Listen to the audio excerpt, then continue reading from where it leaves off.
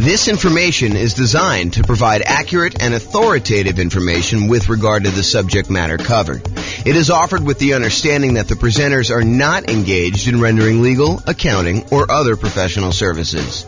If legal advice or other expert advice is required, the services of a competent professional should be sought. Welcome to the Quincy Real Estate Investing and Real Estate Financial Planning Podcast. Learn all about investing in real estate in Quincy, Massachusetts, with a combination of real estate financial planning and modeling with numbers specific to Quincy, plus syndicated, more generalized recordings of live and pre-recorded real estate investing classes. Not all of them specific to Quincy. Be sure to stay tuned after the podcast for a message from our sponsors. Well, good morning and welcome, everyone. I am your host, James Orr, and this is a pretty exciting class, actually. It's a class about why you might want to consider putting more down when you're buying investment properties. And we're going to talk about it from a couple different perspectives. I guess we'll look at what the overall return you're getting is as you move from 5% down Nomad to 15% down non-owner occupant with PMI to 20% down investor loan with no PMI and 25% down and 30% down and 40% down. And we'll look at just a property I picked out that is going to be definitely different than the properties you're going to see. I mean, your numbers are definitely going to be different than what I'm going to show you, but hopefully you can pull out some of the lessons of looking at this property and see how things generally go. That way, when you run your own property, you'll actually be able to see this, and I'll show you how to run your own so that you can do this, your own analysis on this. So we're going to look at the returns we're getting as we go through these different down payments. And then what I'm going to do, I'm going to show you what the extra return you're getting on that additional down payment is. So we'll look at, hey, look, we're getting this return when we buy it with this financing. When we go from that financing to this financing, we had to add this much extra down payment. And by adding this much extra down payment, we got this amount of extra return. And so we can look at what the extra return is on the extra amount down, and then make a decision as to whether or not we should take that money and invest it in extra down payment. The idea is we could take that money and we could do all these other things with it. So should we take that money and put more down on the rental property to see what the extra return we would get on that money is? So that's what we're going to cover. So first, when I like to look at the returns you're earning on rental properties, I often like to use my return quadrants. It's kind of a visual way for us to look at all the different areas of return you get when you own rental properties, including a total at the center. So the 5 areas that you have return, there's kind of 4 primary ones, and then reserves, which almost everyone except for me forgets to calculate in the return you're getting on your reserves. But you have appreciation, which is the tendency for property values to increase over time. You have cash flow, which is the one I think most people are focused on. Usually this is like your cash on cash return or the amount of cash flow you're getting each month, whether that's positive or negative. It can be both. The next one is debt pay down, how much of the loan you're paying down each month. If you have a free and clear property, there's no debt pay down. But a lot of times when you have a mortgage on a property, you're paying down a certain portion of that loan unless you got an interest-only loan. And so you're making a little bit of a return by paying down a loan each month. And then the last one is the tax benefits you get by owning the rental property. So those are the 4 primary: appreciation, cash flow, debt pay down, and the tax benefits of depreciation, which we often call cash flow from depreciation because it shows up like cash flow by you not having to pay taxes. And then the 5th one is obviously the return you get by having reserves set aside to buy this property. If we're going to use the reserves as part of the denominator, as part of the how much you need to have put down and have in order to invest in the property, then we also need to honor that you probably are getting some type of reserve return on your reserves as well. And that may be, putting it in a savings account, or maybe if you have enough, putting it in the stock market and getting a higher return, which we're not going to talk about in this class because I don't want to get too far off topic, but that's the idea. So when I talk about these kind of returns and the returns you get, I usually talk about it in 3 different sort of like flavors. Number 1 flavor is the return you're getting in dollars. How many dollars did your property go up in value in the year? How many dollars of cash flow did you have that year? how many dollars did you pay down on the loan that year, and how many dollars in cash flow from depreciation, your net benefit after you take into account the taxes you don't have to pay on that rental property by having that rental property. So like you add up all those and the amount of dollars you get from reserves. So the return in dollars looks at the number of dollars you're getting. But a lot of times we want to look at how much money you're getting divided by how much you had to invest in order to make that deal happen. So that would be what we call return on investment. So the dollars amount in appreciation you got divided by your total cost to close plus reserve. So the amount of money you had to use for down payment, the amount of money you had to use for your closing costs, any buy downs, anything like that you had on the property, plus any money you have in reserves, that gives us the return we're getting from appreciation. So the dollar amount in appreciation divided by the total amount to close plus your reserves on the bottom, that gives you a kind of like return on investment from appreciation. Do the same thing with cash flow, do the same thing with debt pay down, do the same thing with the tax benefits like cash flow from depreciation, and the same thing for reserves. You get an idea of what the returns are. We can add all those up. We can find out what the overall total return was on the initial investment. Now, the return you're getting in year one on how much you put into the deal in order to acquire the deal makes a lot of sense. But if you think about what the return you're getting on a property you've owned for 10 years, does it really matter what you put into the deal in the beginning at that point? If you're getting, $40,000 in appreciation because the property has gone up a lot in value, does it matter that you only invested, $500 in order to acquire that deal 25 years ago? Not really. And so return on investment, the importance of that metric goes away after year one. We no longer think to ourselves, what's the return we're getting on the amount that we invested anymore? Really what we'd like to think about then is the returns we're getting on how much equity we have in the property. So if you say to yourself, okay, now I've got, the property value has gone up, I paid down the loan, now I've got $100,000 in equity. Now we're more concerned about what the return we're earning from appreciation and cash flow and debt pay down and tax benefits and reserves, what the return we're getting on the equity we have tied up in that property. Because we could go and sell that property, release the equity, take that equity and go invest in something else. And so really what we want to think about now is what the return we're getting is if we decided to take that money and invest it somewhere else so that we can compare the return we're getting on the rental property to other options that we have in the world. Other things we could go buy. We can go buy another rental property. We can go buy stocks. We can go buy bonds. We can go buy any exotic investments you want to get. Okay. And so after year one, I tend to like to switch over and start thinking of, okay, now what's my return that I'm getting on the equity I have tied up in my property? And not to get too off the rails, but technically it's not even return on equity. Technically it's return on what I call true net equity after all of your expenses of getting out of the property. Because it's really not the return you're getting on the amount of equity you have in the property. It's really the return you're getting if you were to take that money out of that investment and you were going to go invest in something else. So we really need to know how much you'd walk away with in equity from that property. Your equity after you pay all your expenses, like your closing costs, your real estate commissions, the capital gains taxes you got due, and any depreciation recapture on any depreciation you took. So we want to look at equity after all those expenses. So we're not going to get into that today. We'll do entire classes on that concept, but I just wanted to introduce it to you. So now that I've covered this, it's really like three flavors of the returns: return in dollars, which we'll talk about today, and return on investment, which we'll talk about today. We're not going to go into the return on equity stuff today because we're really just primarily focusing on when you acquire a property. So previously in classes, I think it was must have been late last week, we went over the loan comparison spreadsheet as shown on the screen here. And this is just an organized way for you to call up a lender and ask them about the different loans you're considering getting. And then you could fill in a spot on the spreadsheet for what the interest rate is for them, what the monthly PMI rate is, kind of make any notes about any points or anything like that you'd have to pay in order to get that. You put in your property value, and it does a whole bunch of calculations for you to show you what your monthly payment would be so that you could easily compare all the owner-occupant loans or all of the investor loans or all the loans if you're considering any option that would work for you. So this is just to show you like this kind of summary spreadsheet. I am going to use the numbers from this spreadsheet as just like the example from today. Now, it is impossible for me to go ahead and pick an interest rate or set of interest rates because they vary depending on the loan. It's impossible for me to pick a set of interest rates for you where when you finally listen to this recording, that those interest rates are going to be valid for you. First of all, you probably don't have the same credit score exactly that the person that we modeled this kind of spreadsheet from. And interest rates change every day, sometimes throughout the day, depending on the lender you're using. And so it's not possible for us to do this.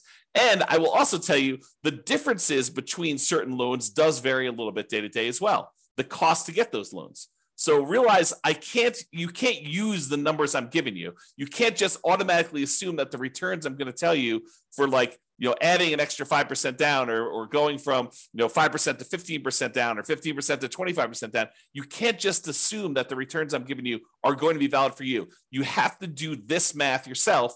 And in some cases, your lender or your real estate agent can help you. If they're unwilling or unable to help you, you can reach out to us and we'll do a consultation with you and help walk you through the math on how to do this for your own situation. But in a lot of cases, your real estate agent or your lender will be able to assist you in doing this math if you want to. Okay, so we've got all the loan information on here. Let's walk through.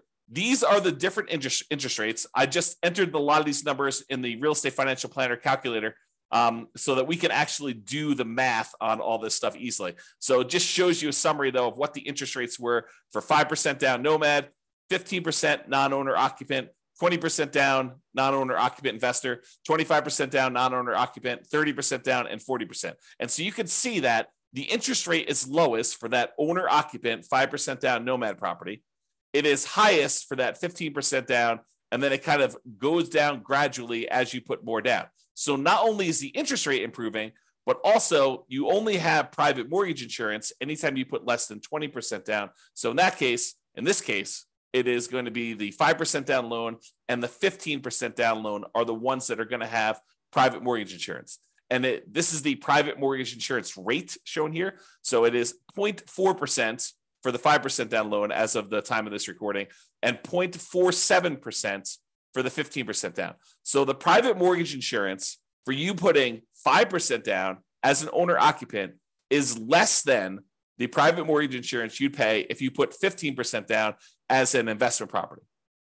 So you think to yourself, look, James, I thought you told me that the private mortgage insurance was the insurance that I pay as the borrower to protect the lender in case I default. And I thought you said to me, hey, look, the lender would prefer you put 20% down, but they say, okay, I'll willing to make you an exception. I'll loan you, I'll make you a loan with less than 20% down, but you have to buy this insurance for me. That means if you default, they're going to help make me whole in case I need to sell the property and because I have to foreclose on you and then I have to get my money back out. So I want to make sure that they're going to protect me and make me whole in case there's a loss for me. So you think that the insurance would be cheaper if you put more down, if you put 15% down. But there's a difference. Private mortgage insurance is not just the difference in how much you put down. It's also whether you're an owner-occupant or an investor. It's also your credit score. So there's a lot of things that go into its number of people on the loan. So there's a lot of factors that go into the private mortgage insurance rate. And what I want to point out to you is this is counterintuitive, I think, to a lot of folks in that the private mortgage insurance for someone putting 5% down is lower than someone putting 15% down because we went from an owner-occupant with the 5% down to a non-owner occupant investor with the 15% down. Okay, so in dollars, though, it's about $148 a month versus $155 a month and some change. So dollars, we're talking about, I don't know whatever that is here, $7 more per month. Not a huge difference in this particular case. Again, this can vary. So when you call up your lender, your numbers may be very different than what I'm showing you here. Okay? All right. An important notice. In the Real Estate Financial Planner software, I modeled this out and I'm showing you the return you're getting over the first year. However, I started in month 2.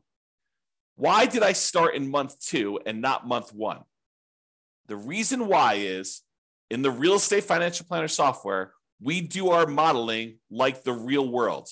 In the real world, the first month you have a mortgage on a property, you buy a property on the first of the month, that first month you do not have a mortgage payment due. Why? Because the payment is due after interest has accrued for a month. You're not paying interest up front, you're paying interest in arrears. So the first month that you own a property, there's no interest due. The first month is when the interest accrues, and at the end of the first month, basically the first of the second month, the first day of the second month, is when you make a payment that includes the interest for the prior month and the small amount of principal that you're paying down on the loan in most cases.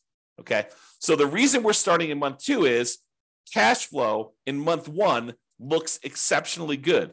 And I did not want to bias our numbers by using the return you're getting for the first month that you owned a property and have it skew that it looks like you got a lot more cash flow on a property, because you didn't. Okay, even though in reality, when you buy a property, your cash flow, if you buy a property on the first of the month and you rent that thing out right away, then the return you get for that first month is amazing, because it's almost as if you don't have a mortgage that first month. You do, but interest is accruing and you haven't had to make a payment yet. All right. And then after you've owned the property for a month, then you make the payment. Okay. And we'll cover this in future classes because there's some subtlety to this. If you get the loan mid-month and they usually have you prepay interest for a certain amount of time, and then you don't really make a payment until usually more than 30 days later on the first of whatever that next month is. There's some subtlety there, but I'm not going to get into that for today. Okay. So point out, we're not starting in month 1, we're starting in month 2, and we're counting 12 months from month 2. Also, we've assumed that you can rent the property that you did as a nomad in the first month, which is not true, right? Usually nomad, you're buying a property as an owner occupant, you're moving into the property, you're living there for at least a year. It's a requirement of the lender when you get the loan that you're agreeing to do an owner occupant loan. You're signing a piece of paper at closing. If you don't abide by that loan thing, you're committing loan fraud, which is punishable by prison. So you do not want to do that. So you're agreeing to stay in the property and live there for a year, which means you're probably not getting rent unless you're getting roommates for that first year. However, for the sake of this analysis, I assume that you could rent the property in year 1. Not true, but for the sake of just doing the analysis and doing the math, we've assumed that you're renting the property from as soon as you buy it. Okay, with that being said, let's take a look at the returns we earned on doing a nomad 5% down return in dollars quadrant. Remember that kind of like the number of dollars that we did? So here are the different returns we earned by buying that property, starting in month 2, going through month 13. And it shows you that the property appreciated about $14,000. We assumed, I think I did the median priced home in the US. And so we assumed a 3% appreciation, which I think is pretty reasonable over a long period of time. It's possible property values can go up more than that. It's possible that property values can actually go down in value. But I've assumed that for this case, we're trying to do in a pro forma looking forward. I said, look, what do we think the property might appreciate? I said, let's use 3%. That's a very defensible, conservative position. So let's use that. So $14,100 is how much the property appreciated in the first year. Cash flow wise, this property, because you only put 5% down and it's not an amazing cash flow property to begin with. We didn't do all of our 88 strategies to maximize cash flow. This one has negative $6,791 in cash flow. Remember, we only put 5% down on this property. If we put 100% down, we'd have great cash flow. If we put 50% down, we'd have great cash flow. If we put 75% down, we'd have good cash flow. But because we put so little down, we basically have what I like to refer to as deferred down payments, because you chose to put less down and to receive less cash flow. In this case, it's negative. If you put more down, you get more cash flow. So instead of putting more down, you chose to get negative cash flow in this. So appreciation was $14,100. Cash flow was negative $6,791.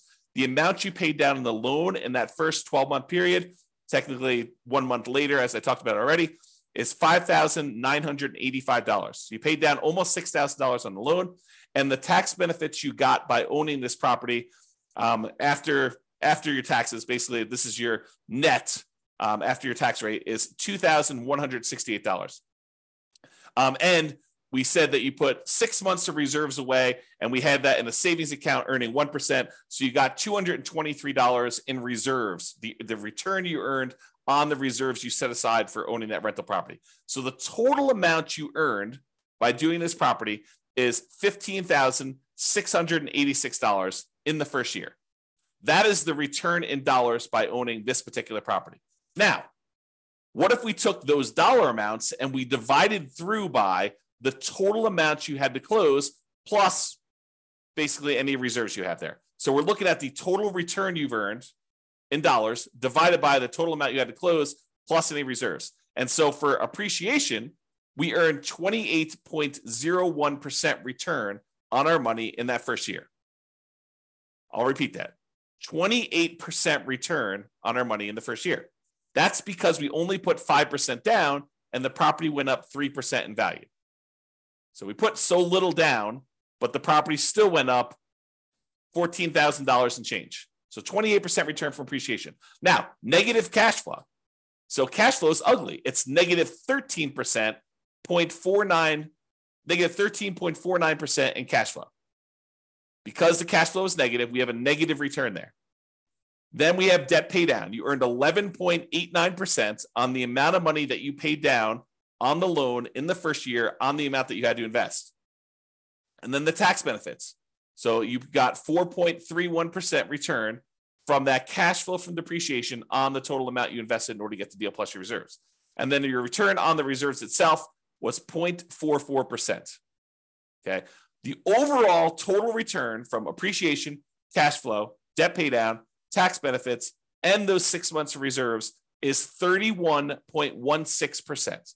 So even though you had really ugly negative cash flow in this property, you're earning 31% return on your money in that first year. Okay, not bad. Now, let's look at the difference in returns you earn going from this 5% down nomad to now I'm saying, let's do 15% down and buy a rental property and not move in. We're kind of comparing what the return difference is going to be doing one loan program versus another. And so appreciation is the same. It doesn't matter if you put 5% down, if you put nothing down, if you put 20% down, if you put 50% down, if you put 100% down, it doesn't matter how much you put down. The property still goes up in value or goes down in value from appreciation the same amount. It doesn't matter how much you put down on a deal. Appreciation is going to be the same for both those. So appreciation is still $14,100 regardless of what loan program you did. However, you put more down and the interest rate changed when you went from 5% down to 15% down. So your cash flow went from negative $6,791 per year to negative $3,377 per year. So your cash flow improved by whatever that is, $3,300 or so per year. Okay. Now, next one is debt pay down. You were paying down almost $6,000 on your loan in the first year doing that nomad strategy. Now, because you put 15% down and because the interest rate changed, you're only paying down $4,339, which is a difference of, $1,600 or so in change. So you paid down $1,600 less in that first year because you changed loans from 5% to 15%. So it's a difference in your return because these things change as you change your down payment amount. And then your tax benefits, they don't change regardless of how much money you put down.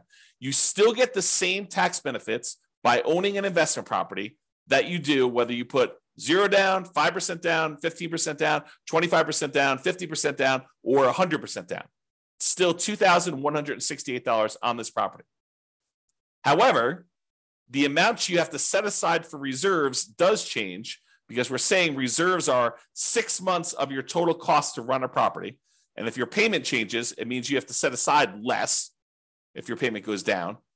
So you end up earning a little bit less on reserves. You earned $223 for the year as a return on your reserves when you put 5% down versus $206 in reserves from your reserves when you put 15% down. So the overall difference, you went from earning $15,686 by owning the property with 5% down to now you got $17,436. Squint really hard, about $2,000 more by putting an extra 10% down on the property. You went from 5% to 15% down. So basically, you made $1,750 more, but you had to put up $45,063 more in order to get that extra $1,750. So when you think about that, you're like, okay, is it worth for me to earn $1,750 more in the first year on this particular property by putting up $45,000? Well, that's a return of 3.88% on the extra down payment. On that extra $45,000 that you had to put down, you're getting a 3.88% return on doing that. In my opinion, that's probably not worthwhile, right? You're basically putting up $45,000 and you're only getting $1,750 more by doing that. But you have to decide that, and you have to run your own numbers to determine that. Okay. So this is the math we're going to do. We're going to say, look, what's the return we're earning in total from doing, this particular property with this financing? What's the return by doing different financing on the same property? And then we're going to say, how much more did I have to put down on that? And how much more did I earn by putting that down? And we're going to determine, should we put that extra amount down or not? You get to decide. Okay. So now we're going to look at the difference in return amounts. So before, we were earning 31.16% total return from appreciation and cash flow and debt pay down, the tax benefits, and on the reserves. So when we did the Nomad strategy, we were earning a 31.16% return on that first year on the total amount of money we had to put into the deal, including reserves. Now, when we put 15% down, we're earning 18.28% return. A lot less. Not quite half as much, but a little bit less than half as much. So your overall return on investment decreased from 31% to 18% by putting more down. Now your cash flow improved, but it's still slightly negative. Because I think a lot of folks are really focusing on this cash flow number. They're like, look, it's cash flow, it's cash flow, it's cash flow, especially when it's harder to do cash flow in our current marketplace. Prices are way up, interest rates are way up, rents are up, but they're not quite as much up to counteract both those high prices and those higher interest rates. But they're really focusing on cash flow. And yeah, cash flow does improve when you go from 5% down to 15% down, but your return gets cut significantly overall. You're much less leverage, also much less risky. If you measure risk as, different things like your resiliency to changes in rent, or your resiliency to changes in prices, or the amount of reserves you have set aside, or your debt load to your net worth, or your debt load to your liquidity, like all of those different measures of risk, when you put less down, those tend to get better. So less risky. All right. So I've gone through the first one a little slower. Now let's just summarize what's happening on all of these. So if you look at the other one, we were doing $15,686 was the return. We earned on Nomad $17,436 on the 15% down. You'll see that's these numbers here. So when we do the Nomad strategy, that's this one. That's $15,686 total. The one where we put 15% down is $17,436. Then this is the one for 20%, 25%, 30%, and 40%. And all of these bars show you the breakdown. So it's $14,100 for appreciation for each of the individual properties. It just summarizes all of them for you. And then this is, the red one is the debt pay down. So almost $6,000 in debt pay down on that Nomad one, $4,300 on the 15% down, about $4,000 on the 20%, a little less than $4,000 on the 25%, about $3,700 and change on the 30% down, and about $3,300 and change on the 40% down. So you can see the amount of debt pay down is decreasing over time. The cash flow number was really negative when we did Nomad, less negative, but still significantly negative when we did the 15% down. It's slightly positive, $288 for the year, about, I don't know, whatever that is, $24 or so per month for the year when you put 20% down. So basically it's almost break even if you look at it this way when you do the 20% down. Then you get some positive cash flow when you go to 25% down. That's probably $200 a month. Then it increases a lot more for 30% down and a lot more for 40% down. So you can see the cash flow changes. And then the amount you get in cash flow from depreciation, the tax benefits, is the same. Okay. So you can see how these returns vary. Now what we're going to do is we're going to look at the returns we're earning, the dollar amounts, on how much we had to put into the deal in order to buy it, including total cost to close and the reserves. That's what we're going to do next. Same chart, but the numbers are going to now change from the dollar amount of returns, return in dollars quadrant, to now the return on investment quadrant. Okay, that's this.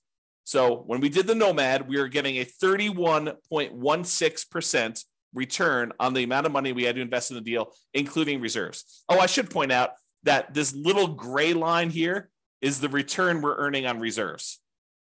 It's just so small compared to everything else that it doesn't even show up on the chart.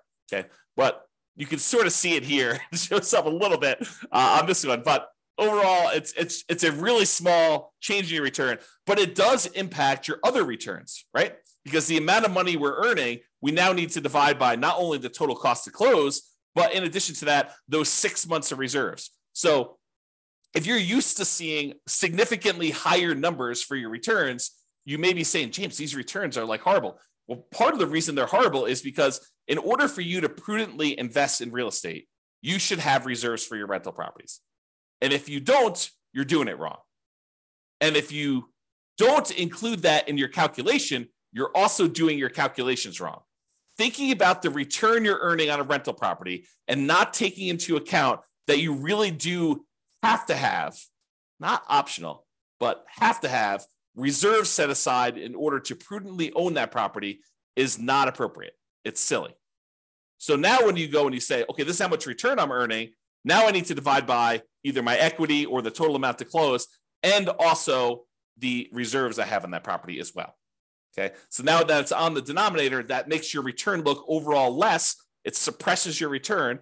It kind of like slows it. It drags it down because now you also have to take into account those reserves when you do that. Okay, so the return you're getting if you put 15% down is 18.28. The return you're getting when you put 20% down is 17.81. The return you're getting when you put 25% down is 16.37. And the reason these are trending down is you're putting more down into the deal. And so the dollar amount for some of these things is actually the same, appreciation and your cash flow from depreciation. Look, those two are exactly the same no matter what you do with the financing. However, your cash flow changes and the amount you pay down the debt also change. But the amount you put into the deal on the denominator has gotten a lot larger. So your overall return on investment is going down. So 16.37 for the 25% down, 15.29 for the 30% down, and 13.63 for 40% down. So you see the overall return is going down for these. Okay. Although the cash flow return is increasing. All right. Now, remember before we did that difference, we said, hey, look, you put you got $1,750, $1,750 more, but you had to put up $45,000 more. That means the return you got on that extra down payment when we went from 5% down to 15% down was 3.88. We're going to do this same math for all of the different loans. That's here. So when we go from 5% down to 15% down, you earned 3.88% on that extra down payment. Probably not worthwhile, in my opinion. However, when you go from 15% down, if you're going to do the 15% down loan to go to the 20% down loan, that extra 5% down, in order to get your extra return, you're earning 15.74% on that extra 5% down payment. That to me is probably worthwhile. To come up with 5% more down payments, you get an extra 15.74% return on that extra money. That's what we're saying. When you go from 20% down to 25% down, you only earn 8.83% return on that money, which is not like horrible, but it's not amazing, right? I mean, I think an 8% return, almost 9% return seems relatively good, but not like amazingly great or horribly bad. To go from 25% down to 30% down is 8.55% better. It's the return. It's not better. It's 8.5% return on the extra down payment. And then 30% down to 40% down is 7.67 return on the extra down payment there. So you can get a feel for that. Now, you could go and compare this. Like you could say, look, I'm going from a 5% down loan. I'm considering doing 25% down. What's the difference in down payment between the 5% and the 25%? And then what's the difference in returns I'm getting on those? You could calculate that out. You could do any of these variations. I didn't do all of them because we'd be here all day, but I did do ones going from this Nomad one to each of the individual other loans. So now this one is saying, look, to go from that 5% down to the 15% down, we already know that one. It's 3.88%. But what if you go from doing Nomad with 5% down to putting the full 20% down? And you want to figure out what the overall return is on that difference in that 15% difference and the return difference you got between those. Well, that's a 7.72% return on the extra down payment. When you go from 5% to 25% down, that's an 8%, 8.00 return on that extra down payment. Go from 5% down to 30%, 8.11, and go from 5% down to 40%, that's 7.98. So when you go over these bigger spreads, a lot of times they get compressed, is the generalization. Again, though, you absolutely must call your lender get rates for your credit score that day and the property that you're considering buying to do this math on your own. But it is a worthwhile exercise if you have the option of doing lots of different loan programs and buying lots of different kind of like setups. If you only can do Nomad, if you only have 5% down, you're doing Nomad, you don't really need to do a lot of these calculations, right? If you're only going to go buy a property and you're not going to do an owner-occupant Nomad, you could probably eliminate the 5% down and just look at 15% down, 20% down, 25% down, 30, 40%. If you don't have 30 or 40% down, you could probably eliminate those unless you're willing to take the time, delay, save up more money, and do that, which honestly might not be the worst thing in the world. Okay? I think this is the last slide, then we have a quick conclusion. What I wanted to show you is that this is the return on investment for cash flow, which another way people call this is the cash on cash return on investment. It's the cash you're getting back, the cash flow on the property, divided by the amount you put in the deal. Cash on cash return on investment. Okay. Now, as you put more money down, cash on cash usually approaches cap rate. And if your cash on cash is higher than your cap rate, then it actually goes down to meet cap rate. If your cash on cash is lower than your cap rate, then it actually increases up to meet cap rate. Cap rate is the return you're getting in cash flow on a property when you do not have a mortgage on the property. It's the net operating income divided by the price of the property. So net operating income, when you don't have a mortgage, is cash flow. And the price of the property is the price of the property. When you don't have a mortgage on it, that's what happens. You don't have to subtract out any mortgage payments. So really what I wanted to point out to you here is cash on cash return approaches cap rate as you put more down. 100% down is cap rate. So if you see here in this chart for the ones we just did today, your return, your cash on cash return on investment was negative 13.49% when you did Nomad, negative 3.54% when you put 15% down, positive 0.25% when you put 20% down, 1.75% if you put 25% down, 2.8% when you put 30% down, and 4.8% when you put 40% down. The cash on cash return is approaching that cap rate. That's what's going on here. Okay? All right. So in conclusion, your numbers will be different. However, putting more down tends to lower your overall return on investment. Less leverage. This makes sense. It's like, I'm not telling you anything that's not obvious to you. It tends to improve your cash flow in terms of dollars. And cash on cash return on investment, that approaches cap rate. However, if your cash on cash return on investment was above your cap rate, putting more down will reduce your cash on cash return. Let me say that again. If your cash on cash return on investment, when you do your calculation, is higher than your cap rate, which it sometimes is when you're able to find great deals with great cash flow on them. As you put more dollars down, then your cash on cash return on investment will actually come down to approach cap rate. In this case, it went up, but realize that's not always the case. Okay. The return you earn on extra down payment can vary. You'll need to run your own numbers using your property, your mortgage interest rates with your credit score. And then once you run your math, you can decide if the return you're getting by putting more down is desirable to you and is worthwhile. The worthwhile part, in my opinion, is you look at the return you're getting on that extra down payment and you decide, is putting $45,000 more down worth me getting $1,750 more in return? And in most cases, for that number, I probably would say no. It's up to you, though, right? It's your decision.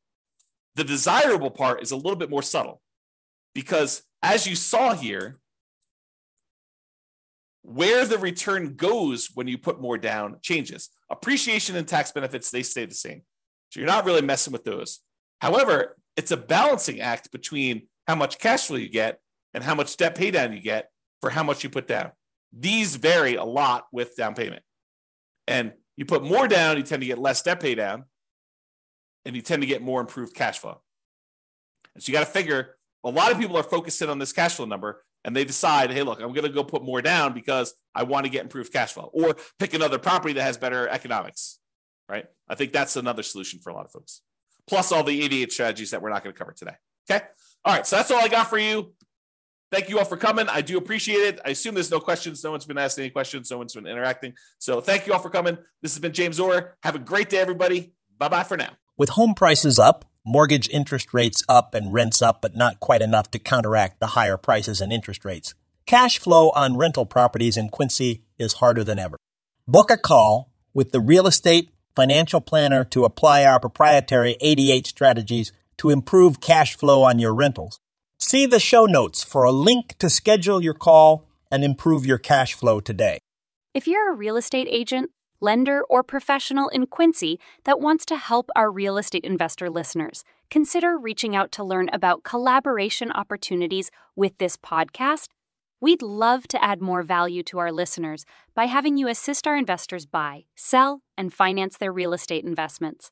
See the show notes to schedule a call to discuss collaboration opportunities.